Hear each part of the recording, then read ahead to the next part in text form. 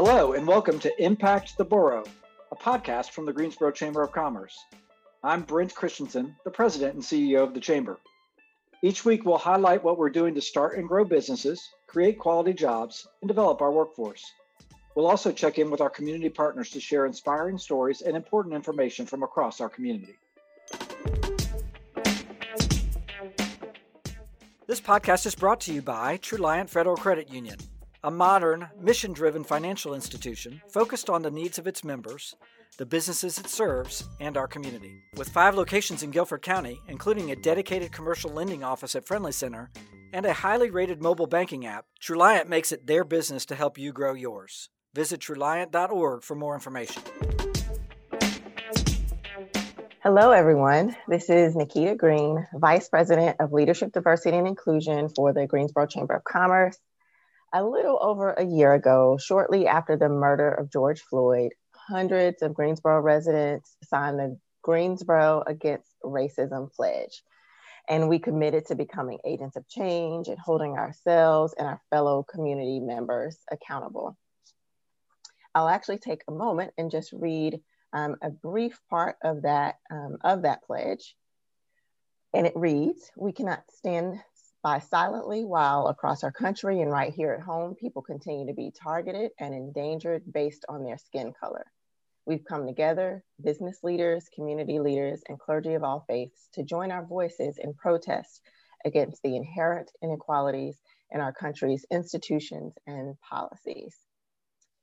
This pledge included commitments to forge friendships and relationships and partnerships, to create real bonds of community, to work together to be agents of change, to recognize our personal biases, and a number of other things.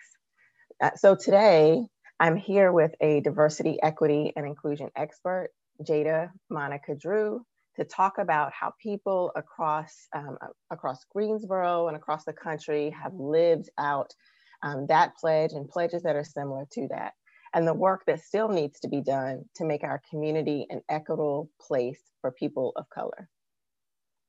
So Jada, thank you for joining us, and I'd love for you to introduce yourself and tell us about you and Social Designs.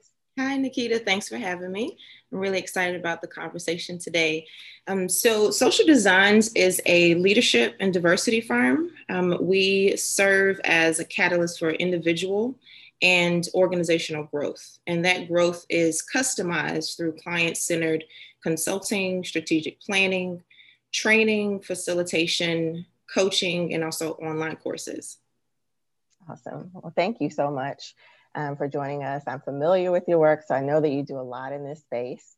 Before we get into just finding out some insights from you, I just wanted to share that here in Greensboro, we've actually, at the Chamber and the City of Greensboro, have done a number of things in the past year to kind of start to working on that pledge. And so, for example, the City of Greensboro has something called the Race Initiative. Mm-hmm. And that stands for Reflecting on and Considering Experiences. That initiative included a number of policy changes that came about as a result of the initiative. And at the Chamber of Commerce, we've done a number of things, including implementing a new program called Other Voices, executive program, to give an opportunity for some chief leaders and organizations to really dive into discussion and dialogue around diversity and inclusion and the isms in our community. We've implemented a new program to address some disparity among minority businesses. We facilitated a 3-day discussion called One City, One Film, where we joined together and watched a film together that dealt with race and disparity. So there's a number of things just between our two organizations that we've done to kind of address those things. So the conversation about anti-racism was at a groundswell, and DEI professionals became incredibly busy. So did you begin to get contacted immediately following the death of George Floyd? Have you seen an uptick in the demand for your services as a DEI trainer in the last year? You know, It's amazing that it's been a year since the murder of George Floyd, and just reflecting now, as an individual during that moment, I feel like I was at a standstill. Like, oh my gosh, I can't believe this is happening. We're seeing this. I remember seeing it on my social media feed. I had to take a break because it was just horrendous to watch over and over and over again. And I think the world was at a standstill also. Wow, this is happening. We're seeing it on film. We're trying to figure out, as a community here locally as well as nationally and internationally, like what to do. I think that many organizations were in the moment of, or in the, not necessarily the moment, I'll say in the process of developing, whether it's a DEI strategy or opportunities to connect specifically with, let's say, their Black communities through philanthropy, or connect with Black communities through understanding business, similar to the Chamber. And so to me, the uptick, it didn't come immediately, because people were sitting in, what do we do? And it was during a pandemic. So a lot of people were not working. People were anxious in general, just about the health of the world. So I think there were lots and lots of components that made people just kind of sit still. And then there was an uprising, many uprisings. People were sharing via art. I remember walking through Greensboro about a month or two after, and just seeing the murals that were all over the city of people expressing their hurt, but also expressing the need to come together. And watching some of the things that you've mentioned, come about, whether it's the One City, One Voice, whether it's the pledge, and seeing so many different people just wanting to learn more and help. And so over about, I would say about the course of a couple of months, people were in the mode once again of figuring it out. And so after a couple of months, I began to definitely receive lots of inquiries. People were, after they released statements, we, don't agree with what happened with George Floyd, and we want to do something. And the do something, it just expanded from, we just want to talk, we want to give people the opportunity to talk and express themselves, to we want to incorporate diversity, equity, and inclusion in our strategy, to we want to, develop caucuses where people sit down and talk with their affinity groups and then come together. So it was a range of things. And I think, a reason why I answered that question so long-winded is because it was so much going on that I think as humans, we have to take the time to say, wow, we were experiencing a lot. And with the companies that reached out, like I mentioned, there were some companies who had been working in diversity, equity, and inclusion. There were some who started, but there was a standstill. And there were other organizations who had no clue. Many people didn't know what to do. But the catalyst, which is something that I always wanted to keep center and still keep center to today, is the catalyst of all of that movement, all of the what people are calling the racial reckoning, was because a Black man was murdered, and we'd seen it multiple times. And so then there became I think a need to support the Black community. And now we are still doing that. Also, people wanting to engage in more diversity, equity, and inclusion. So my short answer to your question is yes. But there was I think a process leading up to it. And still, people are wanting to engage in the conversation because of that moment last year. Mm-hmm. I'm so glad you gave the long-winded version first, because it when we reflect on it, it was an incredibly painful thing to experience, to watch, to be a part of, and to do that while in a pandemic was deeply, deeply impactful. You mentioned that there were a number of different things that companies wanted to do, and it sounds like there was a progression, that they were started with conversations and led into other things. What kinds of things that you engage in? Was that training? Was it coaching? What kinds of things did you do? And what have you seen are the biggest issues that employers were grappling with related to inclusion, equity, diversity, belonging? People were asking for all of the above, from training, consulting, coaching. Some people wanted to, just take courses to learn. Some people reached out like, hey, what books can we read? We just want to do something. So most people just wanted to do something. And to be candid, a lot of leaders had no clue.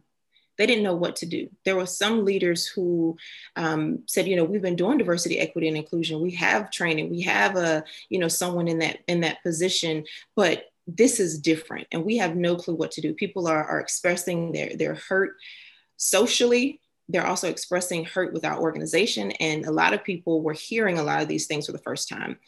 And luckily, our process with social designs, it was already, I think, the way that we do our work, because it's so custom and because there's a lot of discovery and a lot of evaluation before we work with clients, it was a really good opportunity for us to share that methodology with our clients and potential clients by first saying, what is the problem? Mm-hmm. Tell us more about your organization. Tell us more about the management structure. Tell us more about the culture. We ask tons of questions before we start to engage with people so that we clearly understand what it is that they want to do.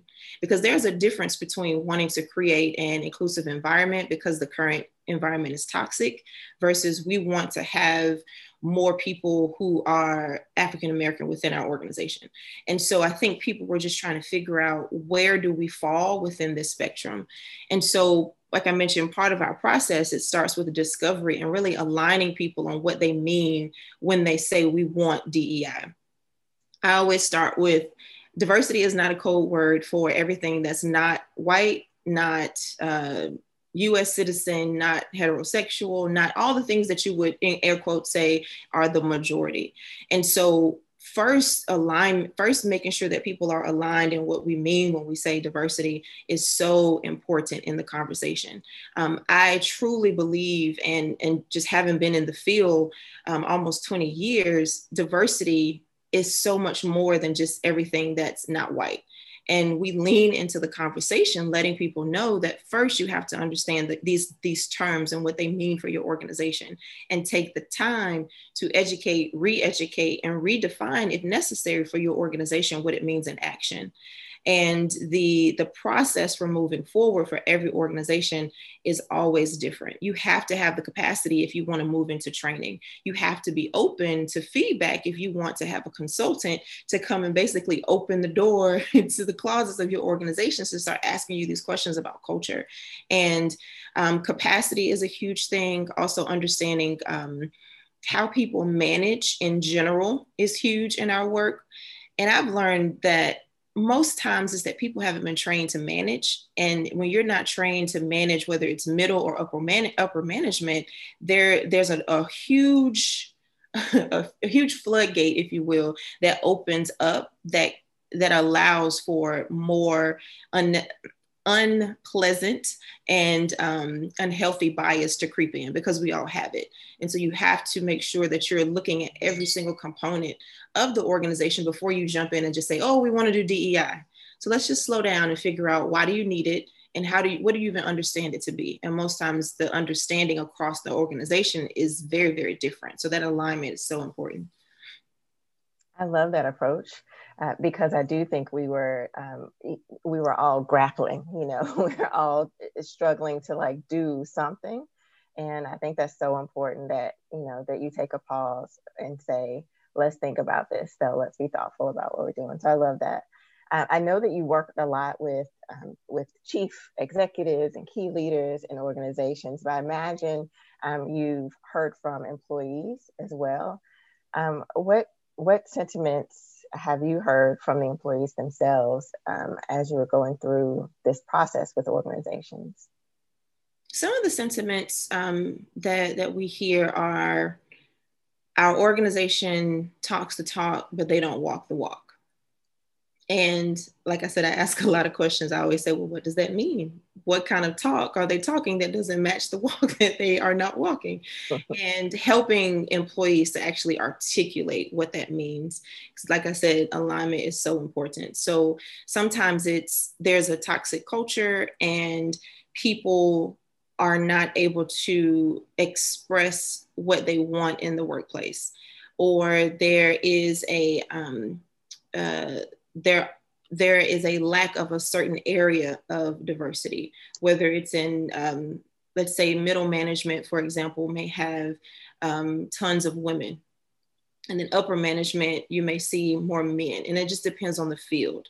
So we work with organizations from federal agencies to schools to municipalities to architect organizations to mining organizations. So it just varies, but every organization, I think, at the very employees specifically, the first thing I've seen is that people don't feel heard, and they haven't been given the skills to communicate with one another. And their managers don't have the skills to listen. And a lot of times people don't listen to their managers because there's a perceived, whether it's a perceived power dynamic, or people don't understand how the organization operates. So there's a communication gap there. And usually when we teach people first how to have dialogue, all of those things that I just mentioned, plus possible opportunities to explore bias or discrimination, depending on areas of diversity, those things come out because people now have the tools to really articulate why an organization isn't walking the walk and they're just talking the talk. And we do that through key dialogue principles. So we teach people how to have dialogue, work them through the process.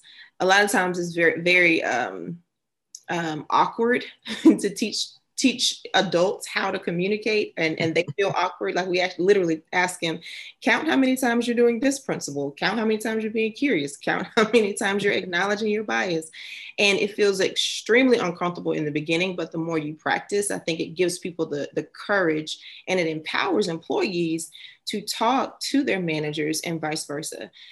We also break down what I think a lot of people say are microaggressions. So microaggressions are things that are explained in the field as, things that people say that are inappropriate, but they're not, let's say, so inappropriate that you will go to HR. So it's more of, I would call them just cultural misunderstandings. That's what I call microaggressions. And often people don't even talk about them. So one of I think, the most known microaggression, and maybe you've heard of this one, people say that, you're not supposed to ask people about their hair, Black women about their hair, or touch their hair. Mm-hmm. I personally have never had anybody trying to touch my hair. They may ask questions about my hair, and I'm fine to have conversations because hair is hair. However, having the dialogue principles to talk about those things, or cultural cues, like for example, your hair right now, Nikita, for example, looks like you have a twist out. I don't know. Or maybe you have flat hair. So I'm giving the audience a little bit of cultural cues about Black hair. Right. I call my hair right now is a slick back. Just put a little gel on it before I might blow it out. And so to me, leaning into those cultural conversations are so much helpful than saying, oh, we shouldn't have these conversations at all, because people are thinking it. So let's give them the tools to talk about it, or give them the tools to say, I would rather not talk about it because it's personal.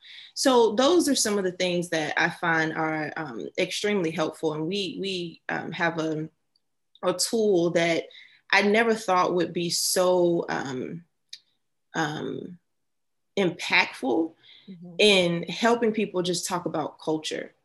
Because so many times when we're talking about race and racism or sexism, all these isms get in the way of us truly seeing who we are as humans, and truly allowing us to give each other grace when we're talking about difference. And when we ask people to share about their traditions, their culture, their words and phrases, their how they experience music and dance and conflict and competition, and how do they feel about wealth, when working with philanthropic organizations, then they lean into things that then move into talking about the culture of the organization. So it's like taking very, very baby steps that you would think we would do as humans, but I think we've been socialized so much not to talk about difference. At the same time, we've been socialized to celebrate difference. So I have I would say a knack, and I'm kind of a nerd when it comes to stepping into that nuance and helping people like see themselves as whole people, and then sharing that with one another and simply asking questions and leaning into being brave and critical. The whole concept of safe space to me is a bit overdone. We're safe. We know how to, make sure that our bodies are taken care of. We can go use the bathroom. We can walk out of a room if we need to for safety. But we really need to lean into being brave and asking critical questions and being open to questions from other people, and being emotionally intelligent. So when something is happening within the workplace, let's articulate it, but let's articulate it in a way that moves toward action. And so I think offering up the leaders, just that word grace has been very, very helpful in our work. Like, lean into discomfort, give yourself and give your employees grace and room for people to make mistakes. That was another long-winded answer, but I hope it was helpful. No, it's a lot of nuggets in there, especially about grace, because that's necessary when you're having conversations that are different and unique. So I appreciate that. I want to talk about the impact of everything that has transpired, in particular anti-racism conversations and trainings and coachings. So on the NPR podcast, Code Switch, they featured recently, they talked about the racial reckoning, and they featured researchers who found that actually sentiments towards Black Lives Matter and toward disparity among Black people had actually decreased or even lower post-pandemic, so in January of this year, than they were before the death of George Floyd. Additionally, the creative investment research found that corporate pledges that were made last year to certain Black interest, to economic development and parity in the Black community in particular, that those pledges haven't quite been fulfilled yet. And so there is some thought, at least, that some of that impact hasn't been seen yet. And certainly it's been a short amount of time. But I would love to hear from you broadly as a community, as you have done this work. Are we making progress, and what positive changes have occurred in the past year? So I think, are we making progress? That's one of the questions I've heard since I was probably like 7 years old in the United States. And to me, that question is similar to when people talk about DEI. It's so not only broad, but it doesn't get to a specific question or a specific problem that we're trying to solve.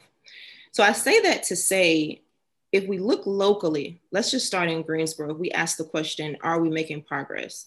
I then ask the question, are we making progress in the amount of Black businesses that we see? Are we making progress in the number of Black children that are graduating from high school? Are we making progress in the number of Black entrepreneurs? Are we making progress in the infrastructure in Black communities? So if we break down, I think as communities, when we ask questions like that, we need to be more specific.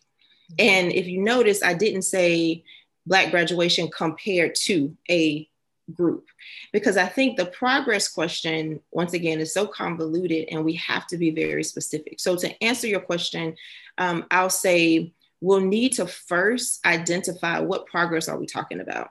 Are people getting along better? I don't know. It just depends on what organization you're talking about. If I use the chamber as an example, I was able to participate in the inner city visit with tons of leaders in the city and outside of the city, and I learned so much about East Greensboro now and Invest Greensboro, and the majority of people who live in East Greensboro are Black, and so from that perspective, I've seen just in those presentations a lot of progress from an economic perspective, and how much the city of Greensboro, for example, is investing East, and how much entrepreneurs, Black and other, are investing East.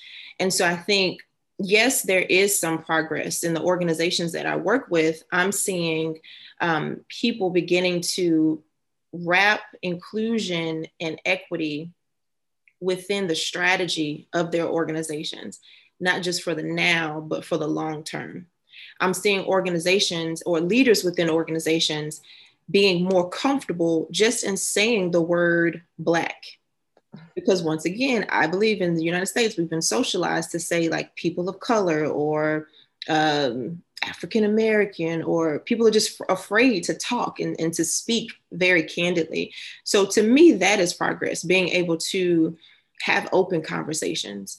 There's one organization in particular that I'm working with, and they have, I think, made tons of progress just in making sure that they're baking in strategic targets for recruitment, specifically for Black staff members in the organization. But they're doing it in more of a partnership format versus we need to do this because there was a racial reckoning, but really taking the time to figure out why there has been a gap in recruitment of Black people within the organization, and then figuring out, well, what are we losing in that? What are we losing for our organization? And how can we create partnerships versus a transaction? And I would encourage organizations to think about how can you partner and bake diversity, equity, and inclusion, whichever those three words work for you, within the strategy of your organization, and then target the impact or target the progress so that we can collectively answer the question that you just asked. Mm-hmm. What I've noticed as well is that I like what you said about baking inclusion into the strategy, because then that means that it reaches every aspect of the organization. I've noticed that companies have started to incorporate inclusion more intentionally in their talent retention and talent recruitment as well, which I think is so significant. But that's, I think, a part of what you're saying. So is there anything that you think employers need to focus more on as we move forward? One of the biggest things I believe to focus on is really looking inwardly at your current staff and consistently asking them questions about what they can offer the organization, and not only looking like outside of the organization. Because there's some groups that I'm working with, they've had a DEI committee or a task force for, let's say, years, but the organization hadn't seen them as people who can contribute to the change within the organization. Not only is it cost effective, but it also helps with internal professional development. So there, definitely should be some coaching involved, some, support for them via professional development. But I think looking inwardly to ask your staff, like, what do you need and what's happening within the organization? Really listening inwardly, because there are people who have so much talent, and not just in creating more diversity, equity, and inclusion, but within their particular, area of expertise. I think tapping into affinity groups or employee resource groups are helpful, but doing it in a more innovative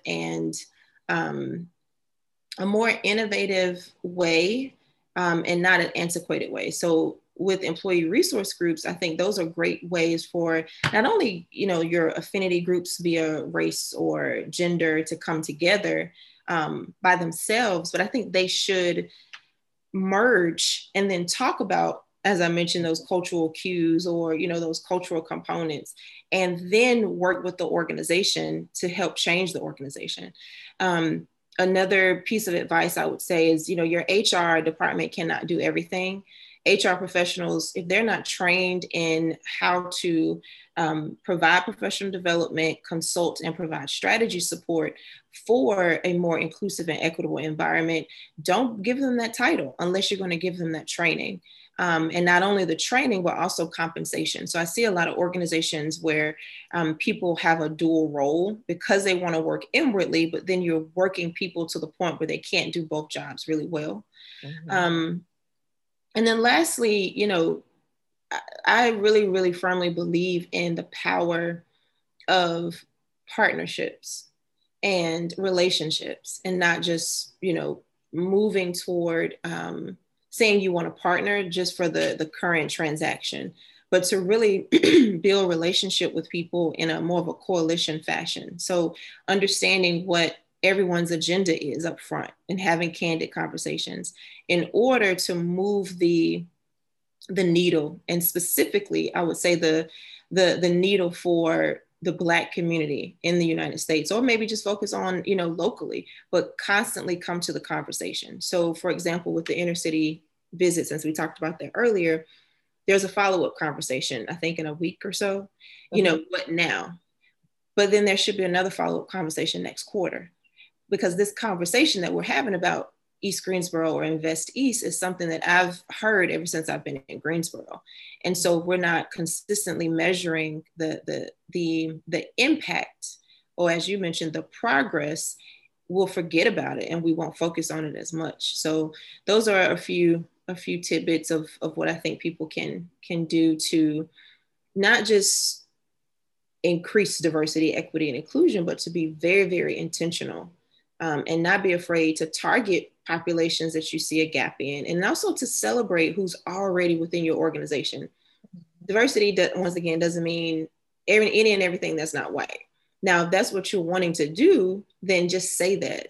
But our firm truly believes that everyone can bring something to the table and move towards solutions for a more equitable and profitable and effective organization. Great nuggets, Jada. I have one last question, and I know you kind of touched on this a bit, but how can individual employees contribute to making their workplaces more equitable?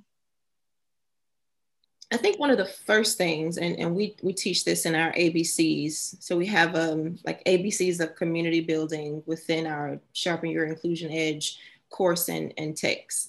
And the E is elevate. And I believe that every individual should create their own journey of discovery to educate and elevate themselves about diversity, equity, or inclusion, to make sure that they understand what it is that that they can do better within their work. So if you're a teacher, don't wait for your principal or your head of school to say, now we are introducing culturally responsive curriculum. Go ahead and do the research yourself. I mean, there's so many free resources. There's so many, audio books to lean into that conversation yourself and to talk to people as you're, leaning into it, your colleagues.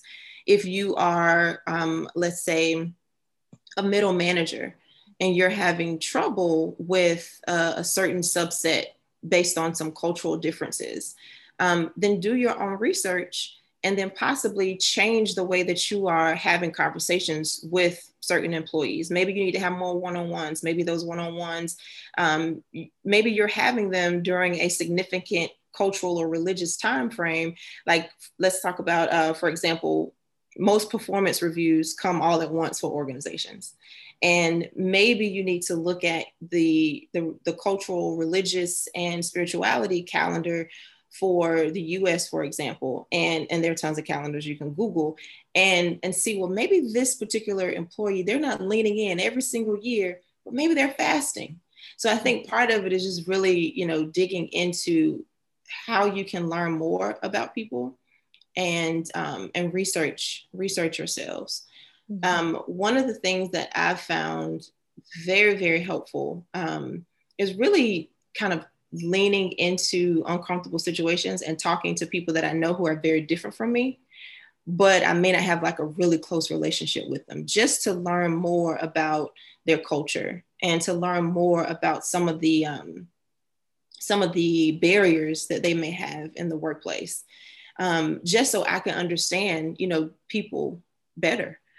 So those are a few things that I can recommend. If an organization, another thing I would say organizationally, if you are experiencing discrimination, you believe discrimination or bias that's preventing you from being successful in the organization, definitely write down everything and talk to your supervisor or talk to whatever channels that are in place, because saying that you feel a certain way, or that something's not right when I talk to X person, that doesn't help the next person help you. So I used to coach individuals. I used to be a DEI coach for a couple of organizations, and some employees would say, Jada, I just don't feel like, my boss likes me, or I feel like this organization just treats X people different. And I would always ask them, well, what's your evidence? What has happened? And immediately, I think people get defensive when you ask for evidence. But if you have a child and you say, hey, and your child comes to you and your child is like, hey, I'm being treated differently in the classroom by my teacher, the first thing a parent is going to say, what happened? How did they treat you differently? What did they do? And my parents will say, well, what did you do first? So, and there's nothing wrong with that line of questioning. So in short, make sure you have evidence when you are, wanting to take a next step, if you feel like you're not being treated fairly in the organization, because that not only is helpful for you, but it's also helpful for, let's say, the people that you feel like aren't treating you fairly, because then they can see, oh, wow, this is what happened. Well, this was the intent, this was the impact, but now I see why you would feel this way, given what I said. This is not what I meant. Or it could be the reverse. It could be what they meant as a problem. But I think that's something that is very, very, very helpful for employees to do on their own. Awesome. Jada, this has been it's been a short and powerful conversation. There is a ton for, I think, our listeners to learn and to take away. I'm sure there will be pen and paper out as people listen. So thank you so much for joining us. Thank you for sharing so much of your wisdom with us. How can our audience learn more about you and your business? You are welcome. It's been a pleasure.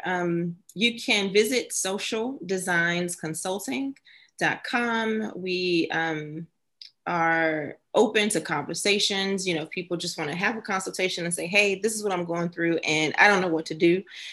We also have tons of resources online on YouTube. So if you go to our YouTube channel, you'll see diversity and inclusion videos. There's also an upcoming Inclusion and Innovation Conference in October. The date to be announced soon. So you can visit bloominclusion.com to learn about that conference. And you can follow me on all social media platforms, Jada Monica Drew. Excellent. Thank you again. That's it for us today. To learn more about the Chamber's commitment to anti-racism, visit greensboro.org/equity. Have a great day. This podcast is brought to you by True Federal Credit Union, a modern, mission-driven financial institution focused on the needs of its members, the businesses it serves, and our community. With 5 locations in Guilford County, including a dedicated commercial lending office at Friendly Center and a highly rated mobile banking app, Truliant makes it their business to help you grow yours. Visit truliant.org for more information. You can find all of our episodes on YouTube thanks to our video sponsor, North State. Make sure to subscribe so you'll get new episodes delivered to your device each week. You can follow us on Instagram, Twitter, and Facebook @GSO Chamber. See you next time.